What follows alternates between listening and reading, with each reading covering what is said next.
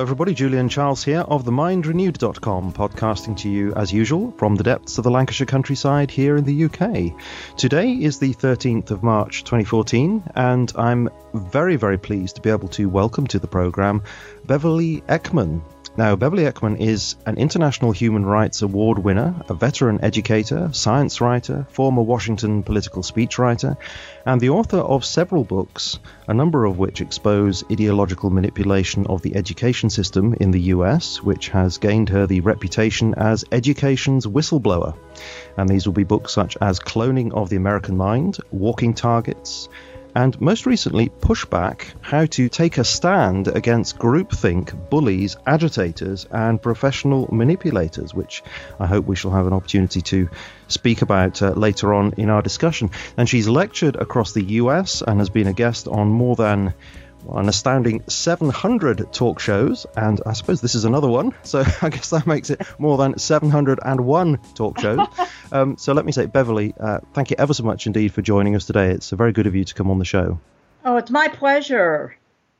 Now, I became aware of your work through Michael Shaw, the president of Freedom Advocates, and he was on this program last year talking about the dangers of Agenda 21. Okay. And he mentioned your name to me as somebody who's been working for many years to try and empower people to resist various manipulative techniques of so-called consensus building situations, like public consultation contexts, education context.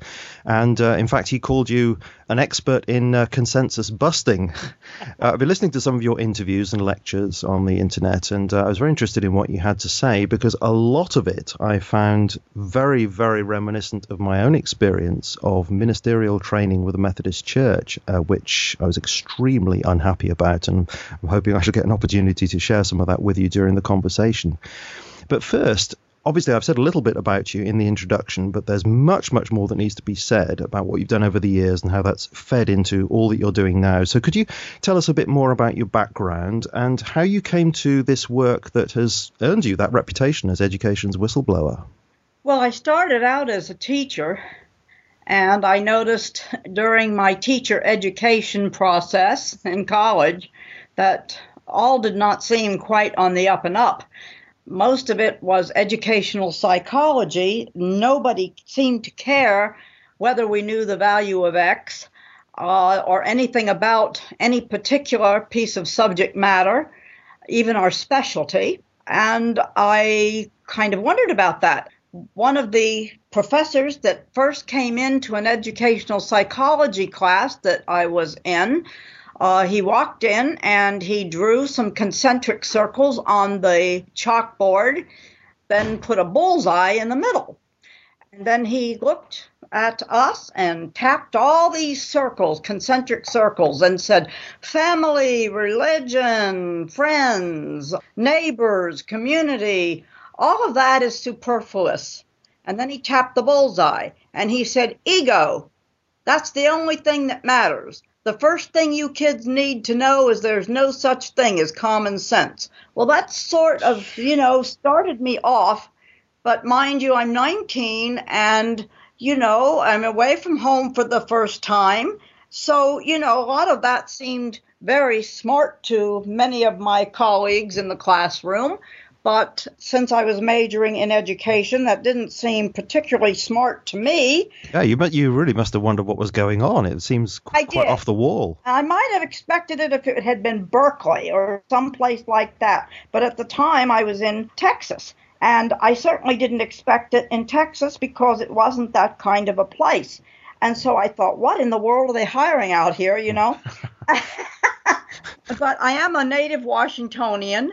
I was born and raised here, and I just really went away for a little while to Texas, then went to California, and then back. I went to Houston for a while with the space program with my husband, and I became editor-in-chief of NASA's newspaper, among other things, and a scientific writer, which I certainly never expected because I got out of the education field real quick when I saw what was going on in the classroom. Yeah. And then once back in D.C., I started working for the Voice of America. I became chief speechwriter for the director there.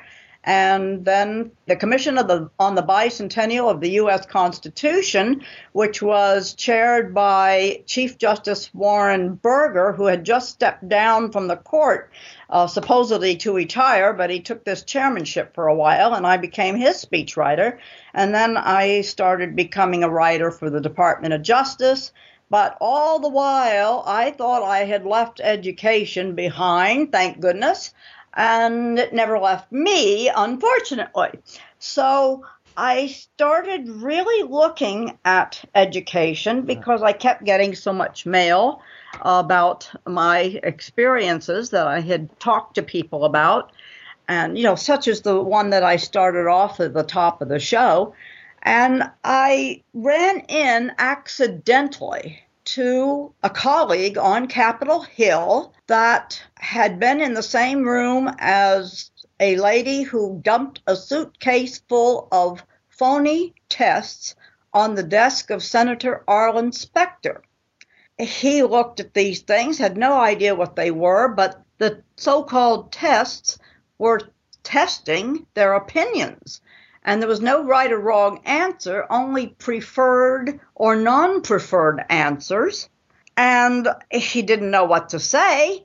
And so he started writing letters to the state departments of education. Now, those are kind of clones, you might say, of the U.S. Department of Education.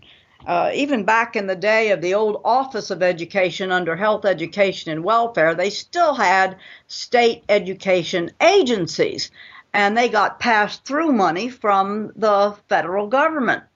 Well, they each started blaming each other for this mess, and this parent was really on the ball, and she got together a bunch of other parents who were complaining. And so, I kind of got curious, like a dog with a bone, I wouldn't let it go. Was this in the state of Pennsylvania? Well, the tests were at the time, and only to find out that it was all over the place, and nobody knew it, including Senator Arlen Specter. And did you say that there was also profiling of students going on? That was the beginning of it. Uh-huh. It was only 1981, I think, that I first got wind of it. And I think 82, she dumped it on his desk, and then it started going great guns once somebody at Utah's World Institute of Computer-Assisted Technology began figuring out how to link federal, state, and local computer systems. And I found out that an agency, well, it was a quasi-agency at the time, it had part private money and part federal money, called the Council of Chief State School Officers.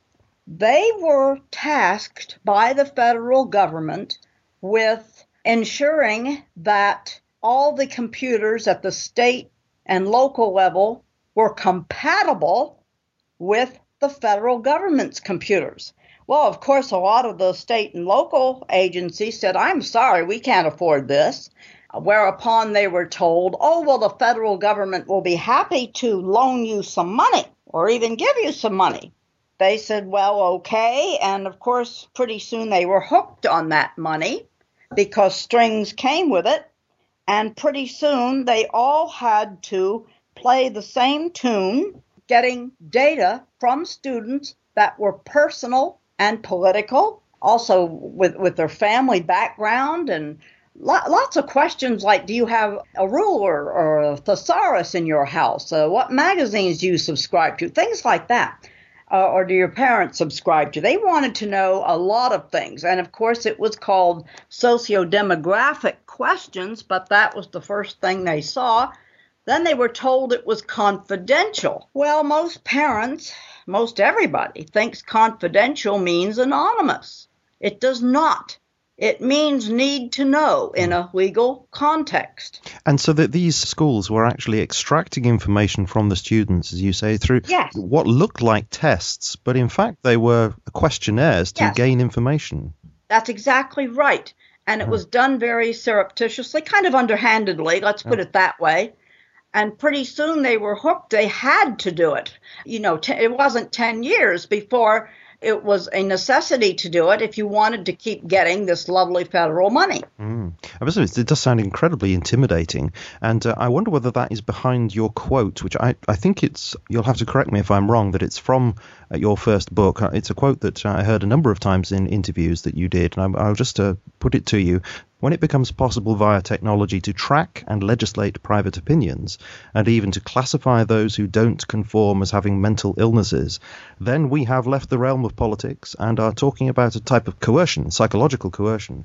Pragmatism and expediency necessarily become substitutes for independent thought, and presto, psychopolitics is a fait accompli. Is that quote there, which I say I've heard many times in your interviews, are you summing up that whole situation that people are giving away private information and then that has a psychological effect? Yes, that's a perfect summation of what has happened, and I've really just expanded upon that quote ever since in all my talks, books, and subsequent articles, because that is exactly what has happened, to the point where younger people that are under 30 or 35 don't see anything wrong with divulging such information. You know, if our parents had somebody come into their home and said, gee, that's a lovely couch, how much did you pay for it? They would have been horrified. That would have been rude. That would have been unacceptable. But look at the kinds of information that are being shared now freely over things like Facebook and all the other social media that exist.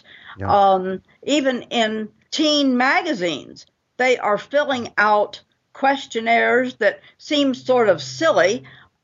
And so they tear this out and they're encouraged to send it in to the magazine. And they say, oh, the results are totally confidential. What they don't see on the bottom is the barcode. And it is absolutely astonishing the way people do give up their personal information. And I mean, it must be pretty well known now that things like Facebook are actually well attached to the security establishment over there in the US. And what's been that you're describing here that's been going on in education seems like a kind of foreshadowing of what was been revealed fairly recently with the NSA. Exactly. In fact, that's what this last book, it kind of pulls it all together in that context, because that's exactly what happened. First, people are horrified, or maybe they tell their children, if the children even tell them what some of the questions are, and maybe they did at first. They actually did. This one woman in the book that I wrote first, the one that Educating for the New World Order, actually told his mother what some of the questions were. And he says, there's no way I could study for a test like this. But after that, everybody had a computer and the test came over the computer, and they came so fast, the questions, that the child couldn't even keep up with them to remember them by the time he got home. And the result of that, all together with an increasing media that made intimate information the stuff of titillation so that people would tune into the program, like the Ricky Lake program here. I don't know if you had that here, and Jerry Springer and Oprah and all the rest of them, to the point where now children were not bothered by the lack of privacy anymore. They didn't know what was private and what wasn't. And that's really your first step towards something like the NSA has, because people no longer complain. Okay, I also want to ask you about some of the other concerns that you have, because you have talked very much about the way in which education as a whole has moved methodologically and has changed really from what it used to be in many ways. And here I'm thinking about different learning styles, different the teacher functioning in a different way, not as perhaps the classical teacher you'd expect standing up and imparting facts, but operating in a slightly concerning way, in a sort of manipulative way. So I want to ask you about the way in which you feel the education system has changed over the years and why that should be of such a concern to us. Well, it isn't so much that the idea of being hands-on with some students isn't a good idea. That was one of the things that John Dewey came up with that was halfway decent. But what you don't want is no transmission of facts, of factual knowledge. they are putting in any old factoids. That's what it's called over here in the U.S. A factoid is something that stands in for a fact. It might be halfway factual up to a point. In other words, there's a kernel of truth, but then the rest is not. And what they're after really are a child's gut reactions. Their first impression of things. And that is not what education is about. It's about transmission of knowledge, a common body of knowledge, if you will, that pulls people together and creates some sort of loyalty to values, to ideals. And this isn't happening anymore because now it is about feelings and psychology, which is to say affective, and that's not effective, but affective domain. That's the technical term for it. So education has changed in that respect, and they are not even looking at the real things kids need to know to succeed in school, such as like auditory memory, and a visual memory, and spatial orientation of some sort. Otherwise, he can't understand abstract concepts. Without an auditory memory, he can't remember what he hears. Without a visual memory, the things he sees just go out the window, and so on and so forth. But there are ways to actually increase those things. Teachers used to do them without even realizing it, but now they don't anymore. For example, I can remember in first grade sitting in a row with other students, and the teacher says, okay, you go to a zoo. What do you see at the zoo? And the first child says, I went to the zoo and I saw a giraffe. Okay, the next child says, I went to the zoo and I saw a giraffe and a bear. And the next student says, I went to the zoo and I saw a giraffe, a bear, and an alligator. So, this was increasing their auditory awareness and their auditory memory. We don't do that anymore. Instead, we are focusing on a person's attitudes, worldviews, and outlooks. Their belief system. They're using slogans and catchphrases to redefine terms people thought they always knew, but obviously don't anymore. Yes, indeed. And you make a great deal of this attempt to change children's and indeed adults' worldview, and that education seems to be very much more geared to that kind of thing. And I do want to ask you about some of the techniques that seem to be used. But before I ask you about that, I think it needs to be addressed as to why this is happening. I mean, who is doing this? How come these influences have managed to get into the education system? Who's responsible for this? Well, mainly it is a leftist thing. I mean, it started before 1919, really, and Lenin's Bolshevik Revolution. There have always been people, even in the United States, who never really believed in freedom, who never believed in the liberty of the individual man and woman. They honestly believed that unless people were regimented and controlled and scared half out of their wits, they would devolve into mob rule and they would be a danger to themselves and each other. I'm sure you've heard that phrase. And they would take down the whole system, including the elites. Mm-hmm. And that's what the founders of our country came over here really to get away from more than anything else.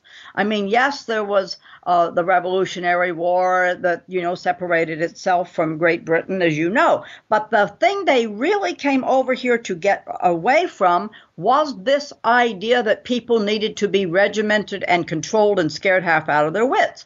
And Thomas Jefferson even wrote that if you give the common man the facts, he will always act wisely. Well, that is completely the opposite of the way many people thought. And there was a lot of argument at the time when we were hashing out the Constitution. And we wound up with, as Benjamin Franklin said at the end of the Constitutional Convention that they had to, get us a form of government, that, well, you have a republic if you can keep it. And so there was a lot of argument about this issue. Some people thought we needed a king and that sort of thing. And then there was the Thomas Jeffersons and that branch that thought, no, people can govern themselves if you have a form of government that lends itself to that and looks at the best in human nature, not the worst. Well, now we've got the opposite back again. We're looking at the worst of human nature, and all of domestic policy is focused on the worst things people do instead of the best things people do. So this is, to try and sort of pinpoint the essence of what you're saying there, really this is all coming from a totalitarian impulse. Yes. And this is one thing that Dean Gotcha said, that he felt that this impulse was coming very much through social theory with the Frankfurt School and people like Herbert Marcuse and Erich Fromm, he mentioned particularly, sort of neo-Marxist ideas, and that these had very much influenced the educational system. I would agree with that 100%. The Frankfurt School, in fact, was very influential in giving us the kind of education system we have now. What people don't understand quite is that the Nazis and the communists really were two sides of the same coin. It's a mistake to say right wing and left wing, as the liberal press likes to do. Absolutely. It's two facets of the same coin. I mean, the Nazis might line you up and shoot you, but the communists wanted to infiltrate. They just came at it at a little different angle, but the end result really was the same. In fact, often people forget that Nazis, of course, stands for National Socialists. So the communists would, of course, say they are socialists per excellence. And so, yeah, indeed, it's both the same thing approached in different ways. In fact, we've talked about this quite a few times on the podcast, and really it's all summed up by the doctrine of collectivism, isn't it? It's the idea that the individual is subordinate to the state or the community in some way. Well, from each according to his ability, to each according to his need. We are actually assimilating that in the United States. When you talk about redistribution of wealth, which is what the education system really is trying to purvey these days, mostly above everything else, and the political system too, by the way, people would not say from each according to his ability, to each according to his need. In fact, many don't even realize that Karl Marx said it. But that is what they are now focusing on. That is how they are behaving. That is how they are thinking. So do you feel this is why many of these moves in education seem to be trying to break down many of the traditional categories which have defined us in the past, so that now we find that education seems to be anti-authority, anti-morality? The sexual revolution is something that's embraced. It's anti-family, that's enlightened atheism, these sorts of things. Do you think they're coming from that infiltration? Yes, to an extent. A lot of the things that you just listed there are methods of deculturization, which Stalin perfected, really. He perfected that process. So all the antis that you named are really a method of changing the ideals that seem to be American, or even ideals of freedom anywhere in the free world. They want to break those down first so that then they can reconstitute, build a new ideal. And that is, of course, very, very Stalinesque.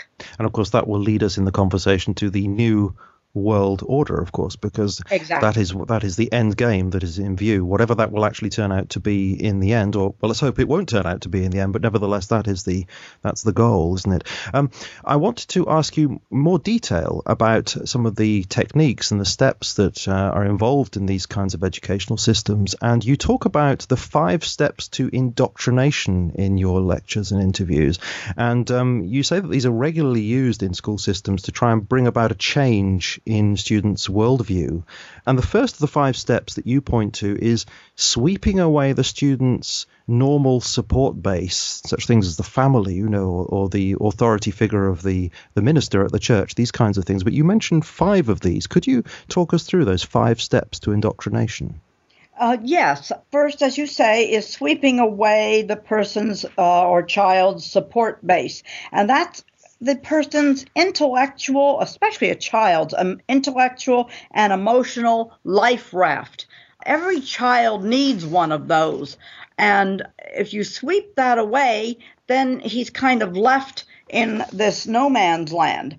And undermining parents is a favorite method of yanking the rug out from under children. And then you bombard the person's senses with a steady diet of conflicting, contradictory, and confusing images and words. On the major TV news media does this spectacularly in order to discourage reflection. So when you keep seeing 6-minute segments interrupted by umpteen commercials, this is a way of making sure that people cannot sustain a train of thought. And once they can no longer sustain a train of thought, that means they become unaccustomed to thinking anything through. And of course, that's what they want. So the result is a vacuum where the belief system used to be. And then once that vacuum has been created, leaving the child vulnerable and impressionable, the technical term for that is willing to receive stimuli. And you'll see that in professional papers. Then you lead the person to desired ideas, concepts, and beliefs via trained intermediaries such as facilitators, clinicians, change agents, agitators, marketing gimmicks. For example, when you listen to the TV now, commercials, they don't say husband and wife.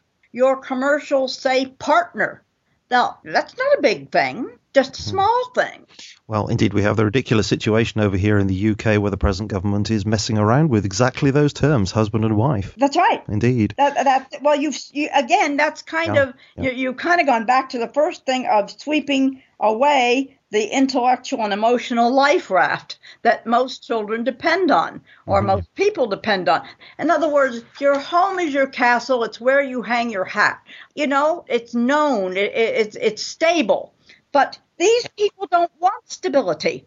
Now, and would you say that, I'm just thinking off the top of my head of an example that might happen in school. As you know, I'm a teacher, so, these sorts of things crop up every now and again where you hear somebody say something like to the students, think for yourself. You may have been taught such and such at home, but, now what do you think? Now, of course, that's okay. One should think about various things, but there are certain ways of putting it in which, it can be implied that, well, older generations think such and such, and we've moved on now. And these sorts of little key words that are put in there that can sort of feed into the arrogance and the pride of a young person, or anybody really, and make them feel that, oh yes, I should challenge authority. And that can have the effect of, well, I don't know whether you agree, of sweeping away or encouraging that sweeping away of authority that actually should be there. Yes, exactly. It is called, technically, what you're referring to is called cognitive dissonance. There's whole books written on that, but, you'd have to go into a psychology library to find them.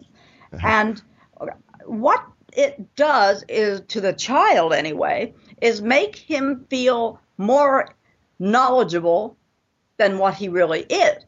In other words, it's an ego booster. Remember that psychology professor who said ego, that's the center of the universe, that's the most important thing? Well, what you've done is to stroke the ego of the child when you say, well, your parents are from a different generation, you can make up your own mind. And the child is only 10 or so. You've also done one other thing by that. Guess who the new authority is? Not yourself, your peers. So you have a bunch of 10-year-olds who are the authorities to other 10-year-olds. The authority figures have changed from the adults in your life to children.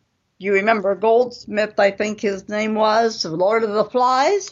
Yeah, a very, very disturbing piece of writing indeed, but very true. Yes, and it's interesting that what's happened there, though, is that there's no real logical argument that's taken place. Just because parents, of a different generation says absolutely nothing about the truth or falsity of what they believe. It just using a sort of progressivist term like that just connotes that the parents must be wrong because they're of another generation, but that's no argument whatsoever. So it's all very specious. It's very specious. And not only that, children then do not have any qualms, or many qualms anyway, about divulging information about their parents, reporting on their parents. Do your parents drink wine? Well, so what? But they will put down wine with every meal or something like that. And if you have the right behavioral analyst, the behavioral analyst can decide that that is indicative of a drunk if he so desires.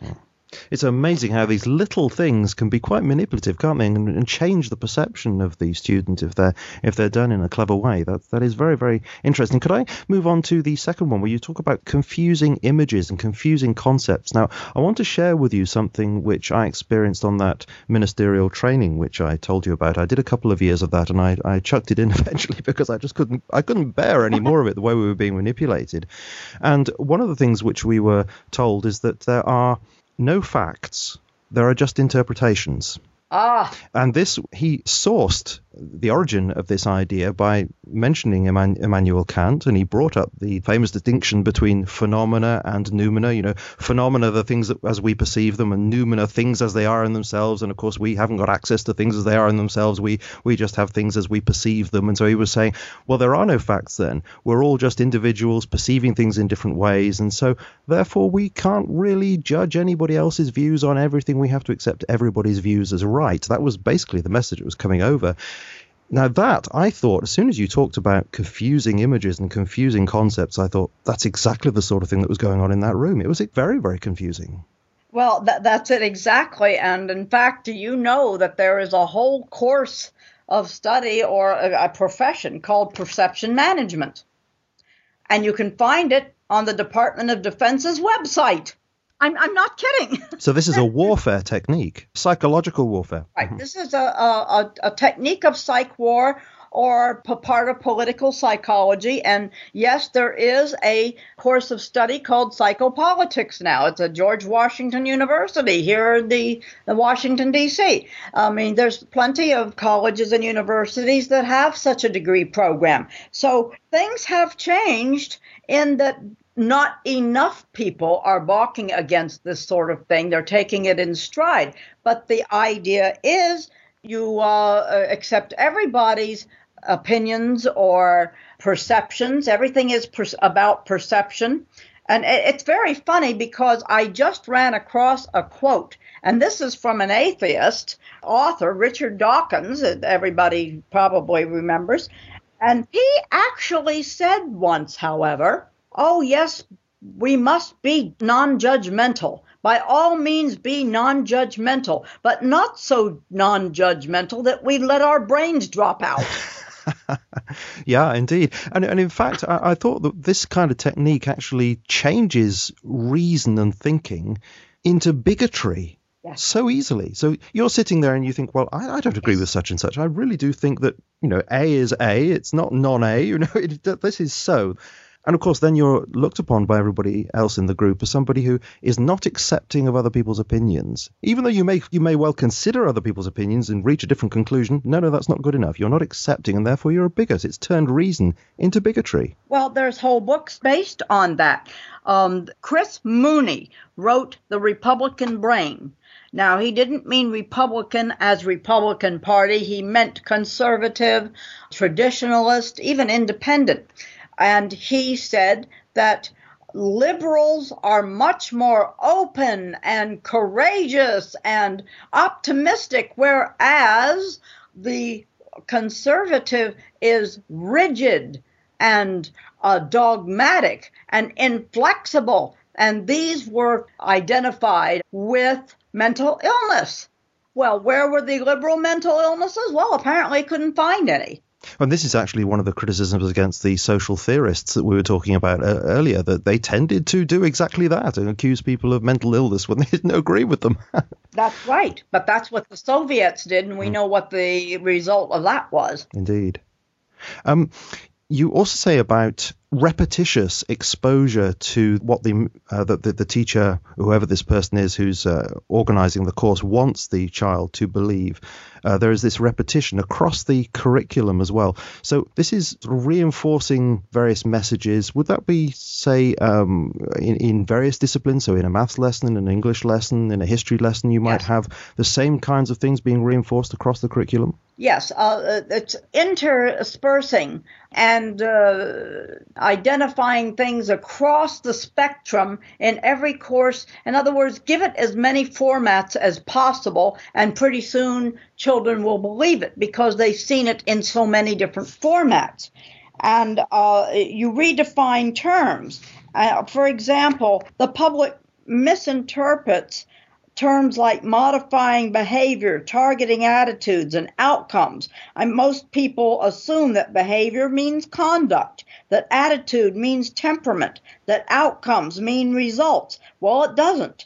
The jargon of psychology says that modifying behavior means altering beliefs, attitude means viewpoint, and outcomes are the politically reliable, ingrained gut reactions that are supposed to become second nature by the time the child leaves school. Mm-hmm. So these things are all geared towards some kind of change of worldview. And the last component, you say, tests that. There's some form of testing that takes place to actually check that the student has actually moved from A to B. Well, it isn't called a test anymore because that was getting them in trouble.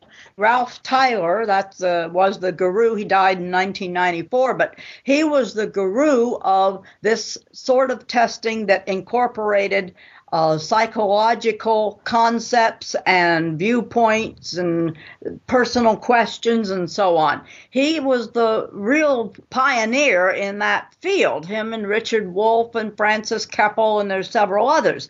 And what they did was change the word test to assessment. So you always hear now state assessment test. Sometimes they'll say test, but usually they'll leave the term test off of it. They'll say assessment all the time. And most people don't realize the implications of that. But if you look it up on the National Center for Education Statistics, which is probably the most important sub-agency within the U.S. Department of Education, it gives a very good overview that proves that they all know in government circles what the difference between an assessment and a test is. In fact, one of the PowerPoint slides I always put up has about 6 or 7 or so quotes from the National Center for Education Statistics or one of the labs and centers, education labs and centers, to say there is a difference between an assessment and a test, and what they are doing is assessing. So would you say that the assessment is more geared then towards finding out how much you've changed in the way you're looking at the world rather than testing your knowledge and understanding?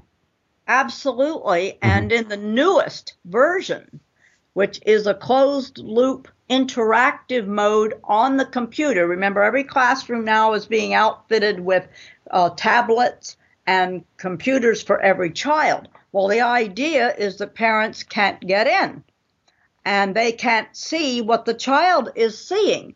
So what happens is they can compare how a child believed in 5th grade and his parents' viewpoints as far as that goes from how he believes in the 11th grade. And if certain things that they consider important politically haven't changed enough, then they bring in harder-hitting curriculum to change those attitudes. So you go back through the 5 steps all over again in a different way. That's right. I'd like to come to another issue, really. It was very much related to what you've been talking about, but I think it has perhaps greater application to adult education, although I'm quite sure it also applies in situations with children as well, and that is the main strategy that you often talk about, where you have the group situation and the facilitator or the moderator, or you call this person the provocateur as well, who comes into the situation not as the classical teacher, but somebody who is deliberately exploiting the peer pressure within the group. Could you explain how that works and how we can recognize it? Well, there are giveaway lines that a manipulator usually uses. Now, when it's with children, it's not so easily seen because, well, you're supposed to more or less obey the teacher. I mean, if the teacher's your pal, he's your mentor, he's your coach. Many times they put it that way, coaching the student instead of teaching him. They don't call it instructing the student. They never say that anymore. But what they do is try to create a we're all in this together mentality. And if we're all in this together, then we all must save each other's skin, and therefore everybody helps each other, and nobody excels, and nobody flunks, nobody fails, but nobody succeeds. And that lays the groundwork for a whole different approach than we had under a liberty mindset. So what does the facilitator do then when he or she comes into the group? What kind of persona do they exude, and then what do they actually do with the group? Well, they start out by being everybody's pal and buddy, but they quickly, and they're taught to, deduce where everybody is on the spectrum of ideas. In other words, this person is hired by somebody. It's a manipulator. And he or she is hired by somebody to change attitudes in a particular way. And pretty soon, this person learns how everybody is thinking, whether this person is in their camp or they're not. And so one of the things he's trying to find out is, does the child think for himself? How is he motivated? Does he motivate himself, or does he need somebody from the outside, like his parents or friends, to motivate him? Will the child conform to group goals? And there's little things or discussion questions. They throw out class discussions or even surveys that will give that, if you want to call it a teacher, it's a facilitator or a mentor or coach, they let him know which child is going to be which. And what they do is to turn groups against each other. They want to intimidate the child by letting the group do the dirty work.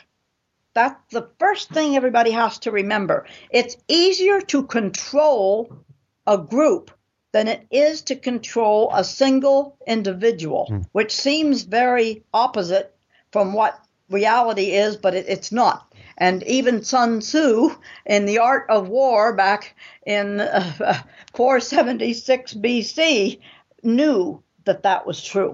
Yeah, indeed. And as I said before, I did experience that on the course that I was talking about. And there were various peer pressure factors that were very, very powerful. They didn't actually manage to change my mind. And this is why, in many ways, I stuck out like a sore thumb. But I had a very, very difficult time because I was I felt ostracized. I was clearly ridiculed at time. You know, if I was to say, well, I believe such and such, I would be raised eyebrows, there would be muttering, and these extremely difficult to deal with. But in many cases, I just shut up eventually. And of course, that to some extent, I suppose that was the system working upon me. But it was all based upon this peer pressure, which, looking back at it, it seemed deliberately controlled in order to sort of create well, I call it a consensus, but is it a real consensus? Well, what happens is that if you can establish a we're all in this together mentality, then what will happen eventually is people will band together to save themselves the embarrassment of being rejected. And this is especially true in America, because in America, I don't know how it is for sure in Britain, but in America, we have been raised since grade school years to think that our popularity and status is the most important thing. It's more important than anything else. And even Karl Marx said in his theory of alienation that people will do just about anything to avoid ostracism and ridicule. And he was right. Yes, it's more important for us to be liked than to be right, isn't it? Yes. Absolutely. Exactly. It's more important to be liked than to be right. Oh. And so that is what has happened to the child. And by the time the teenage years kick in, of course, it becomes even more difficult to have these raised eyebrows, as you say, and people, well, they will just simply distance themselves from the person who is outspoken. Now, consider, in the 60s, you had these conscientious objectors and hippies and protesters and so on. Only about 40 years ago, that has all changed. Now nobody wants to stand out. And I'm not saying that the hippies and the protesters or so on were good and had good ideas. I took issue with much of that. But the point is the mindset has changed from that to we all must think alike. Absolutely. And this is one of the things that we've talked about a lot on this particular program, and that is the misuse of the term conspiracy theorist, which is just one of those put downs which everybody wants to avoid being associated with that, But of course, we have to be free in order to think about such things because, of course, there are conspiracies of various things around, and it's up to us to take those on a case-by-case basis and, investigate the justification for believing such things, but not just to respond with fear to being labeled in such a way. I think that's a very, very powerful tool that's out there, as it were, in public space, and I think we need to be very much aware of that. One of the things that I found fascinating about my own experience was that when I was in these group sessions and everybody, it seemed anyway to me, was going along with whatever the consensus was supposed to be, and I was the one who was saying, no, I think such and such. After the session, perhaps over a cup of coffee, occasionally somebody would say, oh, well, I did actually agree with you. Yeah. And so the consensus was actually a fake consensus. Yes, a phony consensus. That's what I call it. It's a phony consensus. And I can't tell you how many times I have received a phone call from somebody somewhere. I don't even know the person. And they say, I just realized I was victimized in this meeting, this committee meeting, and I voted for the very thing I came to vote against. Yeah. And I don't see how that could have happened, but only an hour or maybe a day later do they realize they were had. And this is happening all over the country, and it doesn't matter what the subject is. It can be anything from climate change to carbon taxes to, anything. It could be anything that you could possibly put on a label. Yeah, it's incredible how powerful it is and how pervasive it is. And one of the things you talk about is various techniques like distraction and labeling people and the use of buzzwords. I mean, distraction is one thing that I was reflecting upon my experience again, and I remembered one particular case where we were being told some rather strange things, and as we were being told those strange things, some pieces of paper were being handed out, and we were told to write something or other on these pieces of paper at the same time. And I thought, looking back at it now, I think that was really, really odd. Why were we doing that?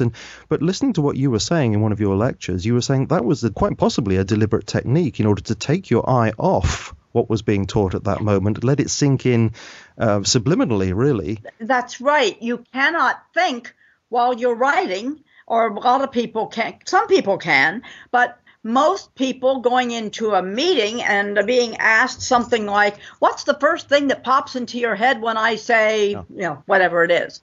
And they'll use some label or some stereotype or some terminology that is supposed to be a red flag.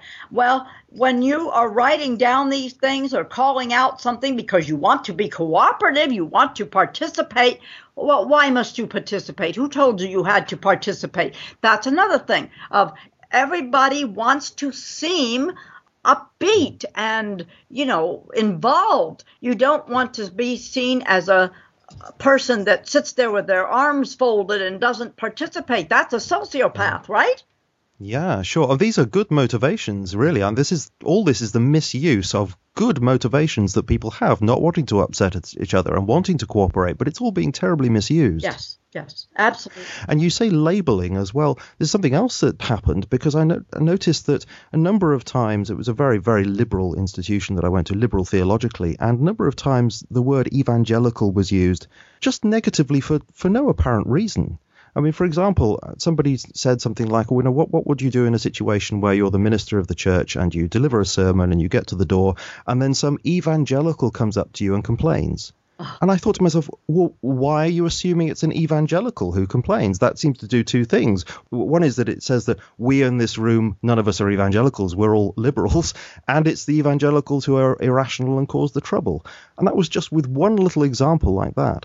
Yes. What I do is I throw it back in their face and I say, oh, you mean stereotyping, which is what you're doing right now. I wish I'd had you there at the time. Yes. Well, you see, they hate the word stereotyping. Oh, stereotyping's terrible, but labeling, well, that's okay.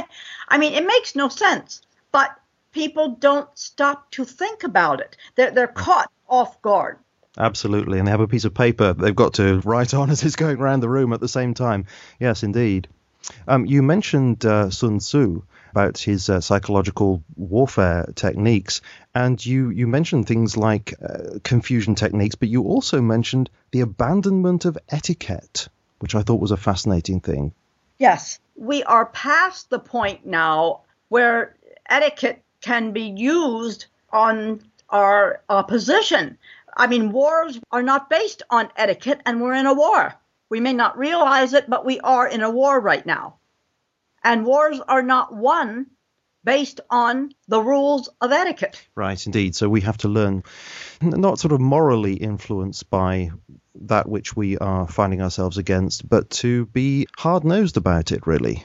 Exactly. I mean, when you catch a facilitator or one of these people, manipulators, in an oversimplification or a smear or giving a false analogy or making a hasty generalization or a straw man argument or an appeal to fear or appeal to popularity, you should call them on it.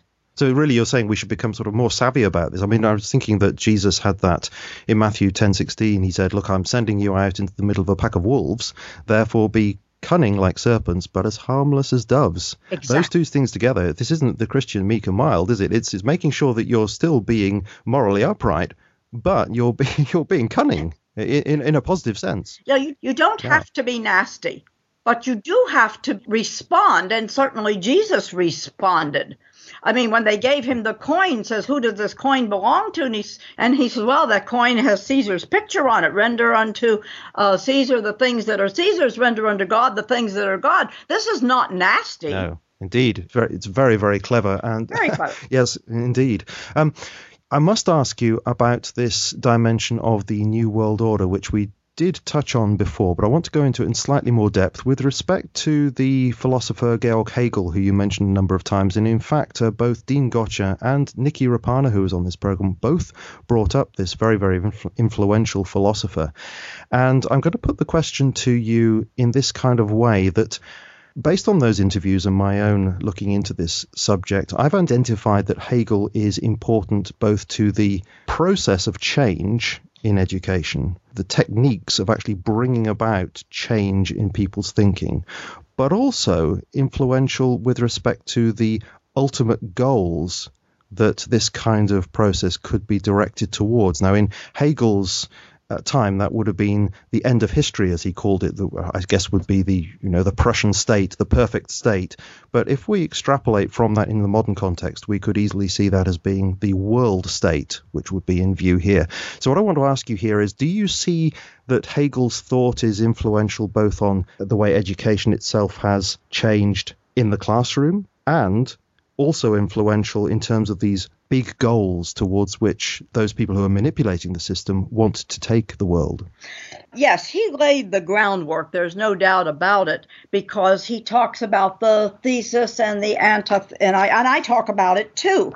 I say that in countering these people, we first need to go into a meeting Well, the very first thing you have to do is realize that the reason they called the meeting may not be the actual reason that it's, when you get in there, that it's about. But assuming that you know what the topic is going to be on, you need to say to yourself constantly what your opinion is about that. And even with all the chatter and noise and distraction going on around you, you need to stick to your thesis and say, what is my thesis about this? And what your opposition is going to do is try to get the group to tell them what the antithesis is. In other words, the opposite viewpoint.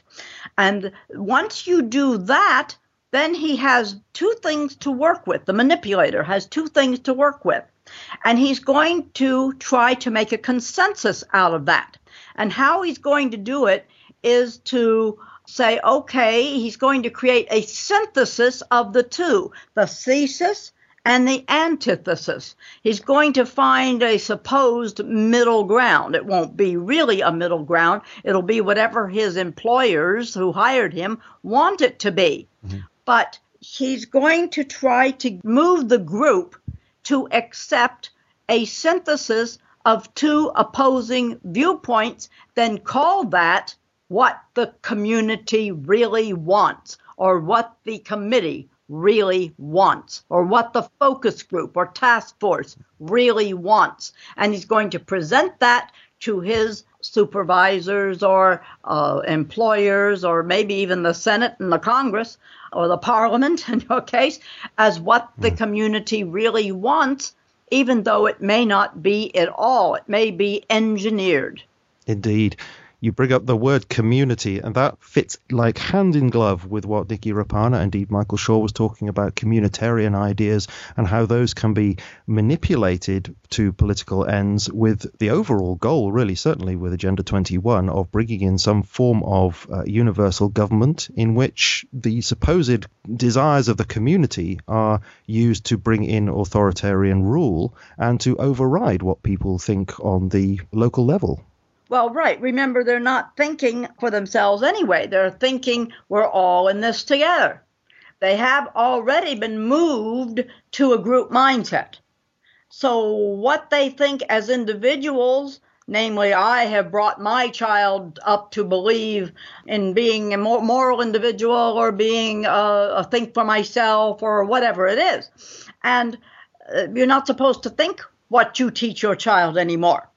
You're supposed to think in a group setting, and that means that the community way across town that you've never had any interaction with, suddenly you are moved into that hypothetical place, and you have to consider them in the conclusions that you come to. So that helps this phony consensus along, which is what Hegel knew all the time. So how do we, you've already said something about how we can push back about this, to use the title of your book, but how do we resist this sort of phony consensus that's being built all around us? So this is the title of your latest book. It pulls together many of the thoughts that you've had over the years. And as you said before the interview, you told me that it's a kind of a textbook. So it's got a vast amount of information in there to help us. So could you summarize, how can we deal with this? Well, first you have to learn to recognize the lead-in lines that the agitator, provocateur, or whoever it is, uses. And like everyone here knows why you are against whatever it is. See, everyone knows that you are a fundamentalist. Okay, that's a smear.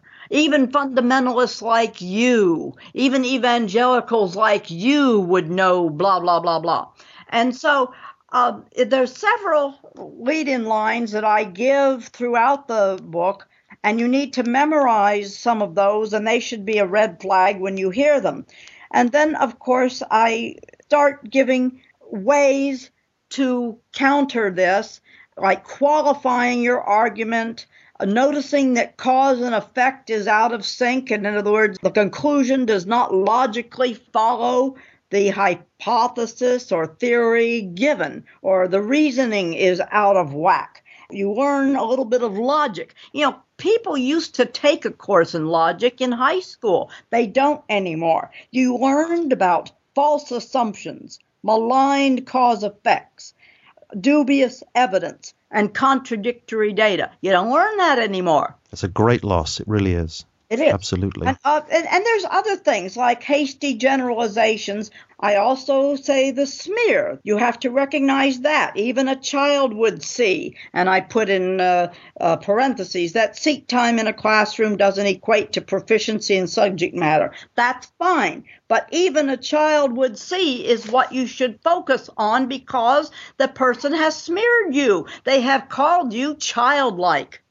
And people are not getting this. They don't understand how they're being manipulated because they haven't learned the techniques of logic. Yes, I mean, it would be really, really helpful for people to know some basic things like the argumentum ad hominem fallacy, so that exactly that kind of thing. Or you only say that because you're a whatever it might be, which of course is irrational because your argument might be very good. It doesn't matter whether you're an evangelical or a liberal or a Marxist or whatever you are. It's the argument itself that you're supposed to be looking at.